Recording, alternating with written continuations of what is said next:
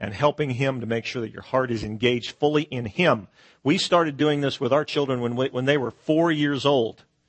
And you say, well, I'm now 18, or I've got children who are that old. I'm not saying it's too late, but you that have the younger children, could I encourage you, start early in turning their heart to two different things. And we learned this a long time ago when we used to have a Christian school. We would say, I have a whole bunch of elementary school kids filling a room about this size, and I would stand in front of them, and at the end of chapel, I would say, who does your heart belong to? And they would shout, Jesus! Well, how many of you know that's the right answer to that question? And then I'd ask them a second question. Who else does your heart belong to? Now, you might think that's counterproductive, but you know what their answer was? And I trained them to do that. Mom and Dad. It's so important that we turn our generations to the parents, the hearts of the fathers given to the children, the hearts of the children to their fathers. And I think that was my last message when I was here the last time before. So we've spent time investing in that kind of thing, as well as Gail has a CD. The DVD that we showed here is out there, and also some music that both my wife and my daughters have done. They're my favorite singing group, and I'm not prejudiced. All right? And there's 16 songs on there, more than the usual amount, and I think you'll find it incredibly delightful. Okay, we're going to get this whiteboard out, and we're going to have you turn your Bibles, if you got your Bible, to Isaiah 55, verses 10 and 11. Now, I notice the people that are on my far right over there and the far left might have a little difficulty seeing my little whiteboard. You are free to move around, and I know maybe the place you're sitting is one of those really holy places that you've put dibs on. And I'm actually going to move this back just a little bit. I hope I don't mess this up. I'm just trying to create the best possible angle for everybody to see what I'm doing. I think let's just set it up there. I think that's about as far back as we want to go. That's nice, straight up and down. We okay? Okay. Isaiah 55, 10 and 11. Many of you are familiar with probably the 11th verse, but it's the 10th one we're going to start out with. But first, let's pray. Let's ask God's help. Lord Jesus, will you please help us? Holy Spirit, you're the one who reveals things to folks. You take mysteries and you start causing them to be open so that we could see them better than ever before. That's my prayer, that the spirit of wisdom and revelation, the knowledge of Jesus, will open eyes in this place. We will see what we need to see, and that we'll be empowered for godly living for the days ahead. Please, Holy Ghost, make a difference here today. Transform lives, I ask, in Jesus' name. Everybody say amen. Amen. Verse 10, for as the rain comes down and the snow from heaven, and does not return there, but waters the earth, and makes it bring forth and bud, that it may give seed to the sower and bread to the eater, so shall my word be that goes forth out of my mouth. It shall not return to me void, but it shall accomplish that which I please. It shall prosper in the thing for which I sent it. If you've been a Christian any time at all, you have probably are familiar with verse 11.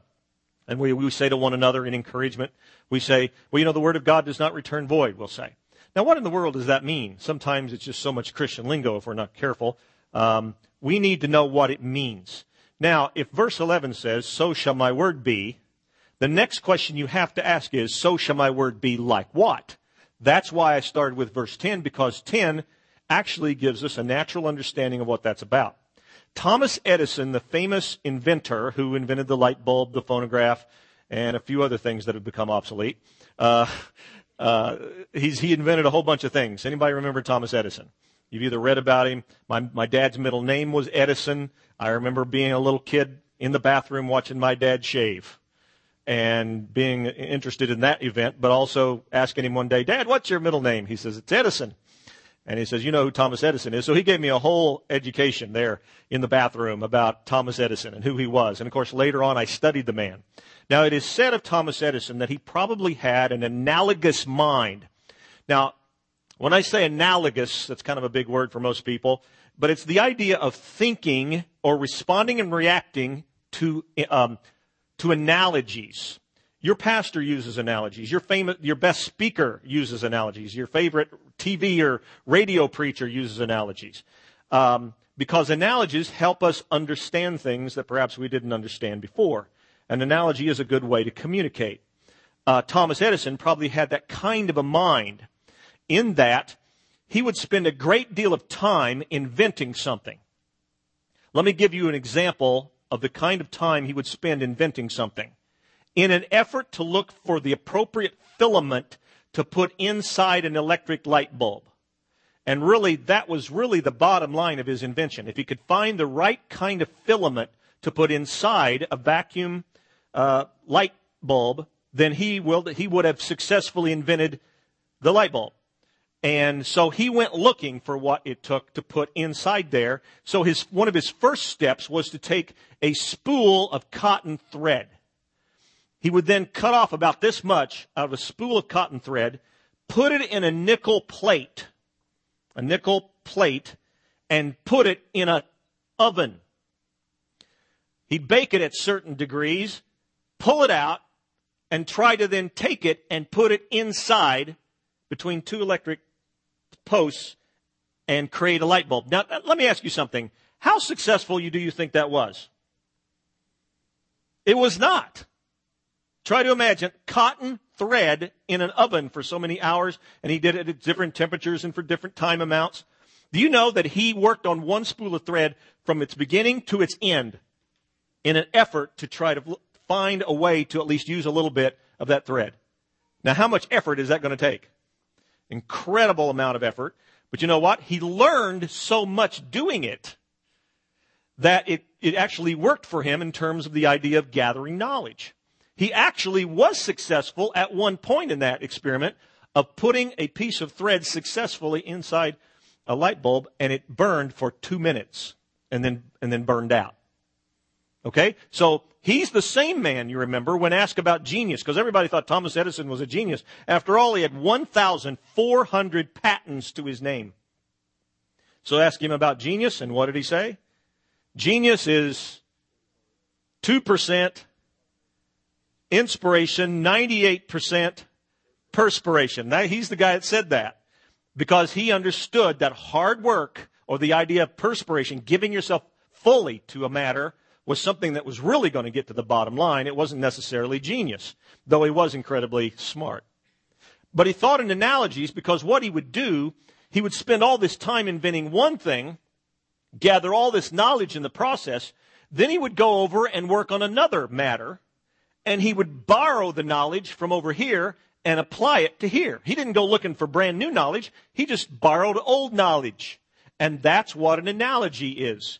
It's old common knowledge that everybody knows something about, and he would apply it to another area, and he would invent something brand new all over again, creating the 1,400 patents.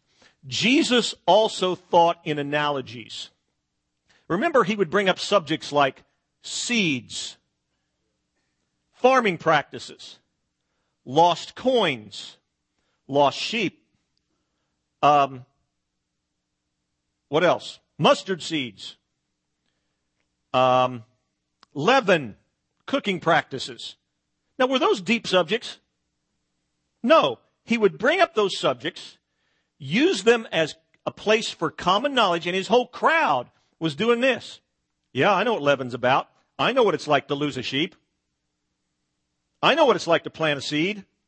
He had everybody on his side, and then he would tell them something about the kingdom of God in relationship to that, and they would walk away from a time with Jesus saying, I think I know something about the kingdom of God that perhaps I didn't know before. But what did Jesus do? Come to the crowd and say, you bunch of ignoramuses, don't you know anything about the kingdom of God? You're a bunch of Jews. You ought to know something. Was that his attitude? No. He actually knew they didn't know anything much about the kingdom of God. They thought the Messiah would be somebody who would just come along and knock the Romans in the head and take over. Remember, it was the Romans who were occupying the land at the time. They thought the kingdom of God was something political or military, but they weren't even close. So instead of Jesus rebuking that generation or the crowds he was talking to, what did he do? He just started with common knowledge, seeds and leaven and yeast and cooking practices and farming practices and lost coins. He could have had anybody in the audience stand up and say, tell me about anything you've lost recently. They could have given a seminar on what people lose. How many of you lost a few things in your life? You could write a book on things you've lost. But that's just the point. Jesus didn't start with things they didn't know. He started with things they did know. And that made them feel comfortable. And at that level of comfort, he then would take them into areas of mystery and help them understand that the kingdom of God is like leaven hidden in 3 measures of meal. And you could understand things about that. He started talking to you about the Word of God is like seed planted on different kinds of ground. And you would walk away thinking, I think I know something about God's kingdom and God's ways and God's Word that I didn't know before. But Jesus started by connecting you with common knowledge. Okay? As a matter of fact, if you know anything about the kingdom of God as a Christian in this age, the reason you know anything about it is because you've connected to common knowledge that's right there in your own Bible. Now, what I want you to do right now is connect you to common knowledge of verse 10. Do you think verse 10 is common knowledge? For as the rain comes down, and the snow from heaven, and does not return, but waters the earth, and makes it bring forth and bud, that it may give seed to the sower and bread to the eater. Is that relatively common? Happens every day, all the time. We're dependent on it happening every day, all the time. Farmers got to have it happen. No, not just farmers. Everybody has to happen. This doesn't happen, you don't eat. Right? But it happens every day, all the time. It's common. It's just generic. Everybody knows that that's the truth. But what I want to do is dig just a little deeper into verse 10 and give you kind of a scientific look at verse 10. So I'll begin drawing. I'll try to also say what I'm drawing as well as do it. And what I'm doing, I'm going to draw a cloud up here because that's where rain begins, does it not? And it falls to the earth. And I'm going to draw an earth here, and I'm going to draw a plant on it. Please do not tell Pastor Allen about my artistic abilities. They're not that great. But the rain comes down and goes to the earth, for as the rain comes down and the snow from heaven. And then what happens to the plants? What do? They drink that water up into themselves through their roots and their root hairs. There's literally a microscopic hair on plants that they use to drink in water. They drink it in liquid form, and much of it turns into a water vapor. A lot of it is liquid, but most of it is vapor. Do you know where all the vapor goes? It goes specifically into the leaves. And I'm drawing a leaf here. It goes into the leaf, and if you look at a leaf, especially in season, you look at a leaf, it is literally packed with water. Literally packed with water liquid, mostly water vapor. So that you cannot get another molecule of water inside it. It won't fit. As long as there's water in the ground for it to drink, there's no room for any more water in there. Now, everybody knows that there's 2 sides to every leaf. That would be the shiny side on top. Everybody following me? Now, by the way, you that are now having mental blocks because you think I just went back to your biology and botany classes in high school and college, and you got C's and D's, I'm in that category, I assure you. I didn't do well in the sciences. But when I saw this, I got excited about it. And before this is all said and done, you're going to be excited about at least this part of science. Okay? Now, so get all the mental blocks off because there's 2 sides to every leaf. The top side is called the cuticle or the shiny side. Just remember the shiny side. And then the underside is kind of a dull green color. Everybody with me on that? And the dull green color is called the stomatal, or the stomata side of the leaf. And the reason it is called stomata is because it has literally thousands of stomata, little openings. I said thousands per leaf. Not hundreds, thousands per leaf. The bigger the leaf, the more stomata. Little openings are on the stomata. And so that what happens is when the sun shines, here's the sun shining on the leaf, that what happens is, and by the way, the singular for stomata, that's the plural, is stoma. And just now, you can't see it very well perhaps, but I just drew a microscopic stoma. And it really is microscopic. You cannot see it without a microscope. I saw this in a botany class in college many years ago. I know it because I saw it. We took a little leaf, we took a little razor blade, cut off a little piece, put it under a microscope, and this is what one of the 1,000 looked like on a leaf. It's a little opening so that when the sun shines on the plant, these two little dots that I drew on the left and on the right, those are called guard cells. What happens is the sun shines on them and they begin to swell and create a pinching effect, and the stoma opens. When the stoma opens, the water vapor that's there goes someplace. It leaves. It floats away. Where does it go? Back into the clouds, back into the air, and eventually can be recondensed in the form of rain or snow. Now, have I explained? Well, wait a minute. I got to say one more thing. When the stoma opens, something comes in. Something goes into the plant. And I'll tell you what it is. It's CO2. Anybody know what that stands for? Carbon dioxide. Carbon dioxide goes into the plant. It mixes with the light of the sun and with that green stuff in a plant, which is called, so this is common knowledge to most people in the room. You know a little bit about this, don't you? Because you did kind of pay attention in science class a little bit. Okay, great. So carbon dioxide mixes with light and chlorophyll, and a process begins called photosynthesis. Very good. This is fun, isn't it? Not everybody said amen to that, but anyway, photosynthesis happens. Now, what does photosynthesis do? It creates a process where glucose is produced and feeds the plant so that it grows and so that it produces the fruit or the beauty that it's supposed to produce. Okay? And by the way, there is a botanical term for that. It's called transpiration. It's the process of water evaporating through plants. Transpiration is what this whole process is called. But by the way, on the side is that also when water vapor comes out and goes back into the heavens, something else also comes out. O2. Which is oxygen. Plants breathe in, if you will, carbon dioxide, but they breathe out oxygen. When you breathe in the many gases that are in the air, your lungs keep what?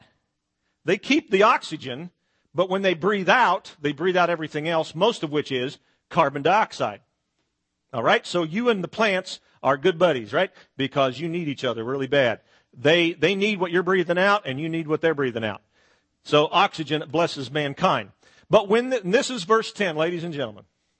For as the rain comes down and the snow from heaven and does not return, but waters the earth, makes it bring forth and bud, that it may give seed to the sower and bread to the eater. This is common knowledge.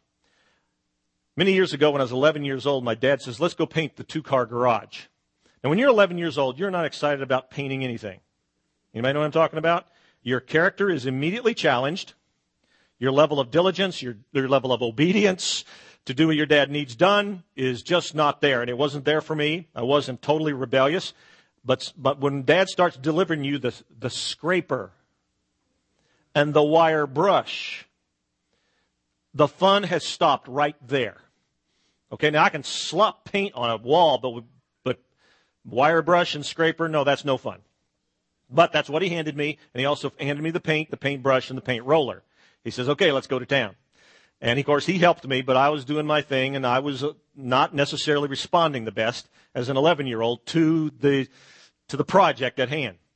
Well, on the outside of the garage, near the bottom of the garage, on the out of doors, is plants, grass, and in my community in Illinois where I was raised are peony bushes. Anybody know what a peony bush is?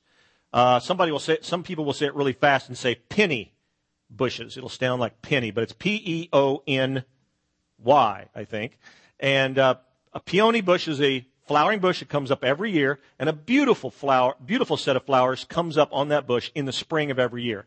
Like right about now, they're probably just getting ready to bud in the spring up in the north mostly. I've not really seen any in Texas. Anybody got any in your yard? I'll come over and see them. Okay, no, you don't. So I see there's not much here. But what happens is, I was this 11-year-old boy, and this peony bush in the spring of the year was in the way of my project. I had a roller, and I had a left arm, but it didn't want to work. Take the penny bush and move the branches out of the way, and use the roller to paint the garage. I was just kind of this lazy little 11-year-old, and what did I do? I used the paint roller to paint both the garage wall and the peony bush that was in my way. I painted both. Now, what did I do to the peony bush when I painted it? Now, did it just fall over dead right there when I painted it? No. At least that portion of the peony bush that I painted, I glued its stomata shut. That was what would kill it, or was what would stop the bloom from coming to that part of the peony bush, was I glued its stomata shut. I stopped the water from coming out. Now, what do we have a picture of in that? We have a picture of water inside a plant, and it wasn't short on water. I didn't take the water out of it. I just prevented the water from exiting.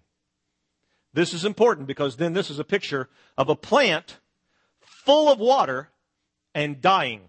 Listen closely. This is a picture of a plant full of water and dying. That'll be important to the point I'm about to make in verse 11. Could somebody hand me a Kleenex, and I'm going to erase this. I told Greg that I had an eraser, and I'm sorry. I looked in my briefcase, and it just wasn't there.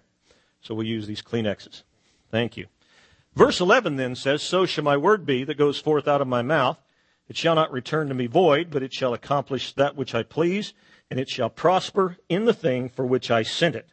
That's verse 11, and that is also the spiritual side of what I'm going to teach you this morning. I've already caught you up on the common knowledge. Now I'm going to catch you up on the spiritual dynamics. Okay, is everybody with me? All right. How many of you believe that water is likened unto the Word of God? What am I doing? I'm creating an analogy for you. Does that analogy exist in the Bible? See, I don't want to just make up an analogy. I want to find one that's biblically based. So is water likened unto the Word of God? Yes, it is. Matter of fact, in this very verse, it is. So shall my word be that goes forth out of my mouth. What's he likening it unto? He's likening it unto water. Remember over in Ephesians chapter 5? It says a husband is supposed to wash his wife with the what? The water of the word. Okay, so where does God's word originate? It originates in heaven with God. Even Jesus said, "It is written, man shall not live by bread alone, but by what?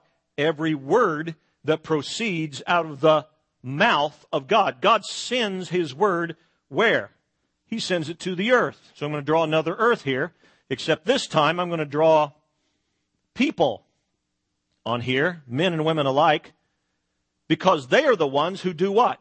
Drink the word of God in. It must be drunk in by us. We drink it in like the plants do, don't we? Don't we? Now, this perhaps is where it kind of breaks down. And I haven't even started drawing my second picture really well. But this is kind of where it breaks down. Now, I know we all have our times of, we're not as disciplined to be in the Word. And I know we're human, okay? And I'm not here to condemn anybody. But I am here to challenge everybody in the room. That we are to drink in the water of God's Word. Why? Because we're the plants. Now, but let's look for another analogy. Are we plants? Isaiah says we are. I think it's chapter 60 or 61. It says, "You are the plantings of the Lord." On a family basis, do you know, it's either Psalm 127 or 128. It says, "Your wife shall be like a fruitful vine in the very heart of your house. Your children like olive plants all around your table." That's from those verses there. Psalm 1. "Blessed is the man who walks not in the counsel of the ungodly, nor stands in the way of sinners, nor sits in the seat of the scornful. But his delight is in the law of the Lord, and in his law does he meditate day and night. And he shall be like a tree planted by the rivers of water that brings forth its fruit in its season. His leaf also shall not wither." His what? His leaf also shall not wither, and whatever he does shall prosper. Jesus said, I am the vine, and you are the branches. When he would talk about evil people, he called them weeds. Is that a plant? Evil people are weeds or tares. And then when he talked about coming for people at the end times and bringing them to himself, he called it a harvest, indicating more plants. So am I wrong to make the analogy that people are like plants? It's like you can't get go in another direction at all. That is indeed what we are. We are the plantings of the Lord, and we are drinking in the water of his word. Or at least we should. We should be drinking in, and not just for knowledge's sake. Though knowledge is important, we should be drinking it in and then ask God's Holy Spirit to make all the difference in the world with those words that are at work in our lives. But where does that water go? Where does that water go that you drink in? Well, it goes to your heart, and I'm going to draw a heart here, signifying the idea of your spirit. It goes into your heart, and then Jesus said a very interesting thing, trying to get people's attention. He said that out of the abundance of the heart, the what? The mouth speaks. I drew the mouth here with a tongue because I remember another verse, death and life are in the power of the tongue, and they that love it shall eat the fruit thereof. The idea of heart and tongue is all through the Bible. They're connected. It's like you can't get them unconnected. Matter of fact, Psalms, David said, let the words of my mouth and the meditations of my heart be acceptable in thy sight, O Lord, my strength and my redeemer. There's that connection. Romans 10, if we confess with our mouth the Lord Jesus and believe in our heart that God raised Jesus from the dead, you shall be saved. For with the heart man believes unto righteousness, and with the mouth confession is made unto salvation. Mouth and heart are vitally connected. Your mouth is kind of like a gauge or an escape point for what's overflowing out of your heart. And so if you're saying things that you ought not, maybe you ought to check your heart. That's good teaching. But you know what? God's Holy Spirit, HS for Holy Spirit, shines on our lives and turns on the light, helps us understand these kinds of things. And you called on the name of the Lord yourself. Many or most, if not all, of the people in this room, you've called on the name of the Lord. What did you have to do? You had to open your mouth. There was something at work in your heart when you were being convicted of your sins, and you were being drawn to the Savior, the merciful one, who was having mercy on your life and drawing you to himself. What were you inclined to do? Say something with your mouth, even though you didn't even say it right the first time. You didn't say it like the preacher said do it. You were just out in your automobile at the end of your rope, realizing you didn't want to go to hell and you wanted to go to heaven. And you said, whoever you are, God, crying out loud, I don't know what this is all about. Are you even there? I need your help. You prayed some kind of prayer like that, incredibly unorthodox. But you know what? That's not the point. The point was you just opened your mouth at levels of faith, even though they were low levels, and you opened up your mouth, and what did Jesus then do? He saved you. He drew you to himself. He started working great things in your life. That's what happened. And by the way, that's what happened. When you open your mouth, where do those words go? Now, I'm going to throw another angle in here. I'm going to throw a verse. Hebrews 3:1. Jesus Christ is called the high priest of our confession. Or your King James says the high priest of our profession. It's the same word. It's the Greek word homo logeo. Homo means same, and logeo comes from logos, which means God's word. God's same words. So in other words, Jesus is the high priest. What's a high priest do? He mediates. He's the go-between. He makes sure that whatever you're confessing to him, he's getting it back to heaven. Remember, Jesus said, if you confess me before men, I will confess you before the Father which is in heaven. And in another gospel, he said, if you confess me before men, I will confess you before the angels which are in heaven. So not only, everything you return or you say, Jesus is committed to getting it back to God and even to the angels. All of heaven, here's what you got to say here on earth. Amen. Now, how many of you believe that when you open your mouth in prayer, and after all, you said that big word, amen, at the end of your prayer, what does that mean? So be it. Now, was that just a way to say over and out, good buddy? Prayer over, let's go on and do something else? Why did you say amen? Why is it incredibly apropos to say amen? Because Jesus asks us to believe what we pray or say comes to pass. He asks us. You don't pray and say, well, that'll probably never happen. How dare you be that, have that kind of attitude? Because the attitude of Jesus is pray for something and get it. Go after something in prayer. And I'm not here to explain to you why certain prayers don't seem to be answered. I'm not asking you to get focused on that. I'm asking you to focus on what your responsibilities are anyway. What I call the audacities of Jesus. I mean, how dare Jesus say that you can pray for something and get it? If you abide in me and my words abide in you, you shall ask what you will, and it shall be done unto you. Herein is the Father glorified, that you bear much fruit. Oh, there's an interesting concept. Fruit, another botanical terminology to help us understand that we are plants and we should be bearing fruit, the fruit of answered prayer. Well, when you open your mouth and you say amen, and you say, God, heal me, and you say, God, provide for me, and say, God, show your power to my teenager, when you pray those kinds of prayers, what goes in? You got to believe that you have received, right? According to Mark 11:24. Why? CO2 comes in, of course. That would be confession outcome times 2, because God does exceedingly abundantly above all that you could ask or think, according to the power that works within you. Well, now, am I wrong? Because what happens with a plant? When water vapor goes out, simultaneously, it doesn't wait around for the carbon dioxide to show up. The carbon dioxide's already there. Simultaneously, water, carbon dioxide. There's an exit of one molecule and the entrance of another. Simultaneously. That's the way you and I should be praying. That's the attitude we should have. Matter of fact, Jesus said, the word of faith is so near you. It's in your heart and in your mouth. That is the word of faith which we preach. It's so near you. How close is carbon dioxide to plants? Very near. The minute it opens up and water vapor goes out, carbon dioxide. It's the simultaneous exchange. That's what prayer is all about. It's a simultaneous exchange of God's word in faith and the entrance of the answer to your prayer. Okay? Now, and if you think that sounded incredibly simple, I meant it to be simple, and I know life is more complex than that, but at the same time, every plant out there, ladies and gentlemen, in spite of the storms it goes through, opens its stoma every day. Every day, all day long.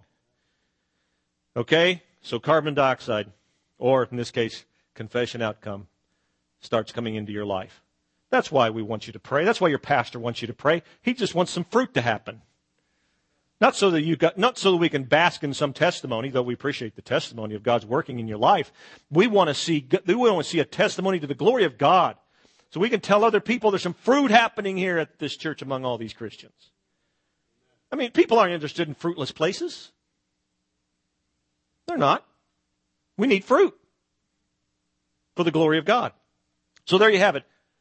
Verse 11. How many of you want to know the Greek word?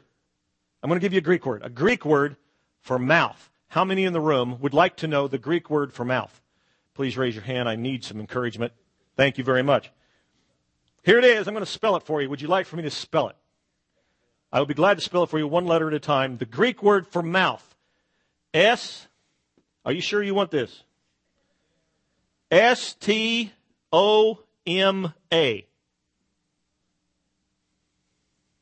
That's the Greek word for mouth. Stoma. Now, everyone in the room is tickled that we only have one, because it has gotten us in enough trouble as it is. We don't have thousands like the leaves do. But to me, that's all the more reason the Lord put thousands in leaves, because I think He's got a message to give to us humans on how we should live. Matter of fact, if you should live that way, but you're not living that way, then you're guilty of not living according to God's ways. And if you're guilty, I think you should go to court. And we should have a trial. And you're on trial. I'm on trial. We're all on trial. And we should have witnesses come forward, don't you think, and witness against us. I mean, that's what the prosecuting attorney would probably do. He would find witnesses to try to convict you of what you did wrong or how you're not living. Matter of fact, the Bible says, I call heaven and earth to witness against you, that I have set before you life and death, blessing and cursing. Therefore choose life, that you and your descendants may live. That's Deuteronomy 30:19. It's the verse that got my wife the kind of testimony she's got these days when the doctor was telling her, you need to either protect your eyes or get rid of your baby in your womb. And she said, based on that verse, I choose my baby. And the doctor stood up, shut his folder, and says, what a foolish decision, and walked out the room. He tried to bully her toward a compromised decision. And because she had God's word in her heart at that moment, she was able to respond appropriately and please God. And in spite of loss of eyesight for 30 years and our whole family dealing with it, she now has a testimony that takes her literally around the country because people want to hear the message that God has worked in her life. And she's seeing people's lives transformed. But let's get back to the trial. You're on trial, I'm on trial. So I think some witnesses ought to be called forward. So let's call some witnesses forward that I'm pretty familiar with from a farm that I was kind of half raised on in Illinois. A lot of corn in Illinois. So I think we should call the corn plant forward to the witness stand. Don't you think so? Let's call the corn plant forward. Mr. Corn Plant, would you please come forward and take the stand? Thank you very much. Now, how is it, Mr. Corn Plant, that you live? How is it that you change your world? Well, I drink in the water early on, germinated from a seed, and immediately I've got stomata growing on my little blade coming up out of the ground. And I drink in the water, and the sun shines on my guard cells, pinches them, and my stomata open. Water vapor escapes me, and I do that for about 6 months, every day of my life when I get the opportunity. And carbon dioxide comes in and mixes with the chlorophyll, and the glucose happens, and I grow corn. You like corn? I give corn to the world. And I put fuel in your tank because of it, and I put sweeteners in your colas. And I change my world. Thank you, Mr. Corn Plant. We appreciate that. Appreciate the witness. I'd like to call the soybean plant forward. Mr. Soybean, would you please tell us how you change your world? You know, it's much like the corn plant, but you know, I drink in water and all day long, and the sun shines on my stoma open, water escapes me, carbon dioxide comes in, I grow, and soybeans come on me, and the farmer comes and gets me at the end of the season, and I make a difference in my world. Do you know what soybeans do to this world? They not only put fuel in your tank and bacon bits on your salad, yeah, those are soybeans, but all kinds of things soybeans are made of. But then let's call the blue bonnets of Texas forward. And you know what we hear from their testimony? Is that they live and they make a difference in their world the same way. And not so many weeks down the road, you and I, not out on the side of the highway picking them because that's illegal, but we'll have pictures with our kids and enjoy the beauty of blue bonnets.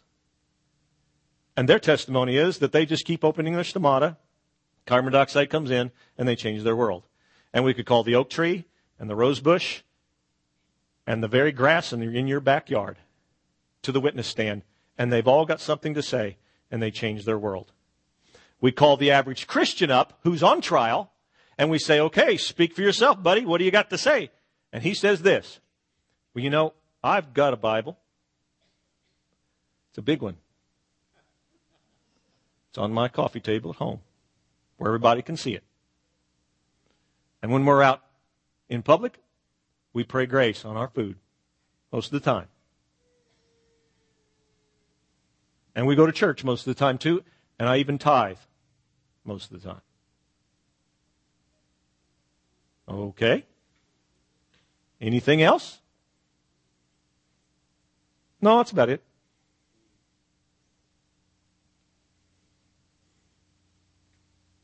you may step down.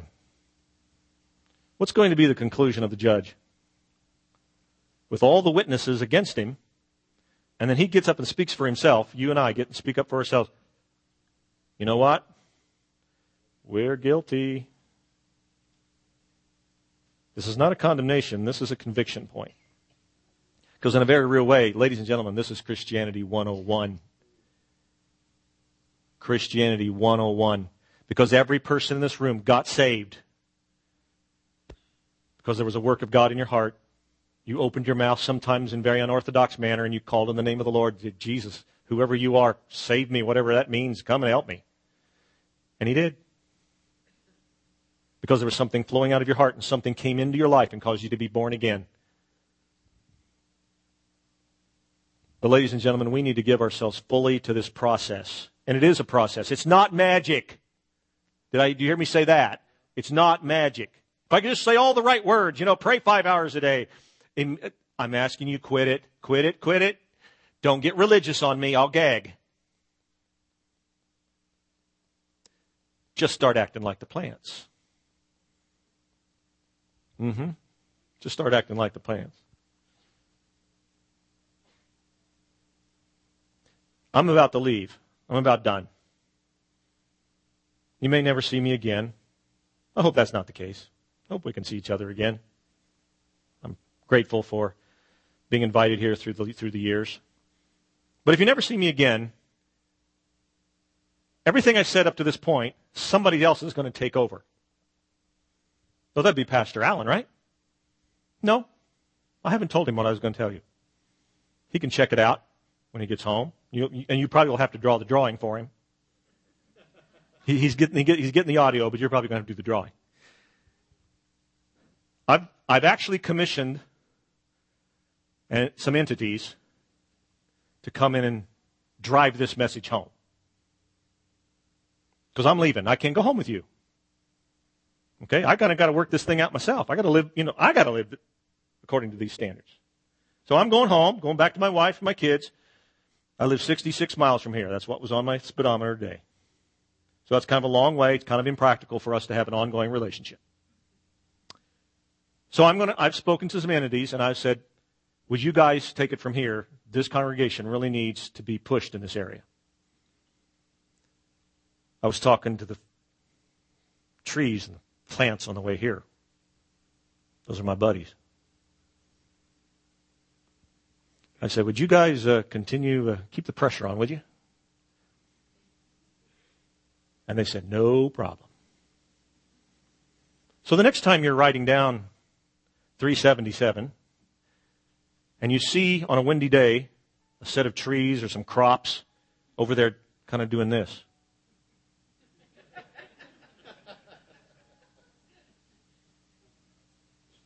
They're talking to you. They're saying, we live a certain way, designed by the Creator.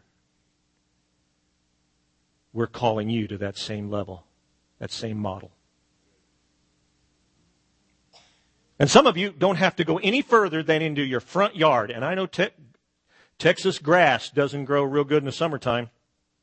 But if you keep them watered, you'll keep those plants talking. But who are they talking to? Remember who they're a witness against? You and me. The next time you see a sign that says, keep off the grass, you'll think there's a conspiracy here. Somebody is getting that grass to talk to me. Some of you will get this so much, you'll be out mowing your grass crying. Oh, God, I don't mean to hurt these little babies. I'm getting silly, aren't I? But is my point well taken? I'm going to give new meaning to the term tree hugger. Because I can see it now. They've come over to the baby shower. And Pawpaw, is that what they call you? Pawpaw? He really didn't leave because of the baby shower. He went out to the backyard and he's hugging a tree. They're going to have the baby shower in there. He's out there, Mr. Tree, thank you so much for the standard you set for me. All of you ought to just go out and hug a tree today. Why? Because they're a model. They're a witness. For they opened their mouth. I ought to open mine. They drank in water. I should drink in God's Word. I should let it so be a part of me that it overflows in declarations and prayers and confessions on behalf of those that are sick and in a hurting, struggling situation. I need to call on the Lord and bring God's Word to bear into a situation. And guess what? God watches over His Word to perform it. And by the way, that verse 11, what does it say? It says, my word will not return to me void. Now wait a minute. Most people think the word void is the key word. That's not the key word. It's an important word. It's not the key word. Because in both verses, 10 and 11, the word return is there. If it doesn't return, we don't have to argue about void. It's as good as void. Asking if the word of God is void is like asking, is water wet? Dumb question.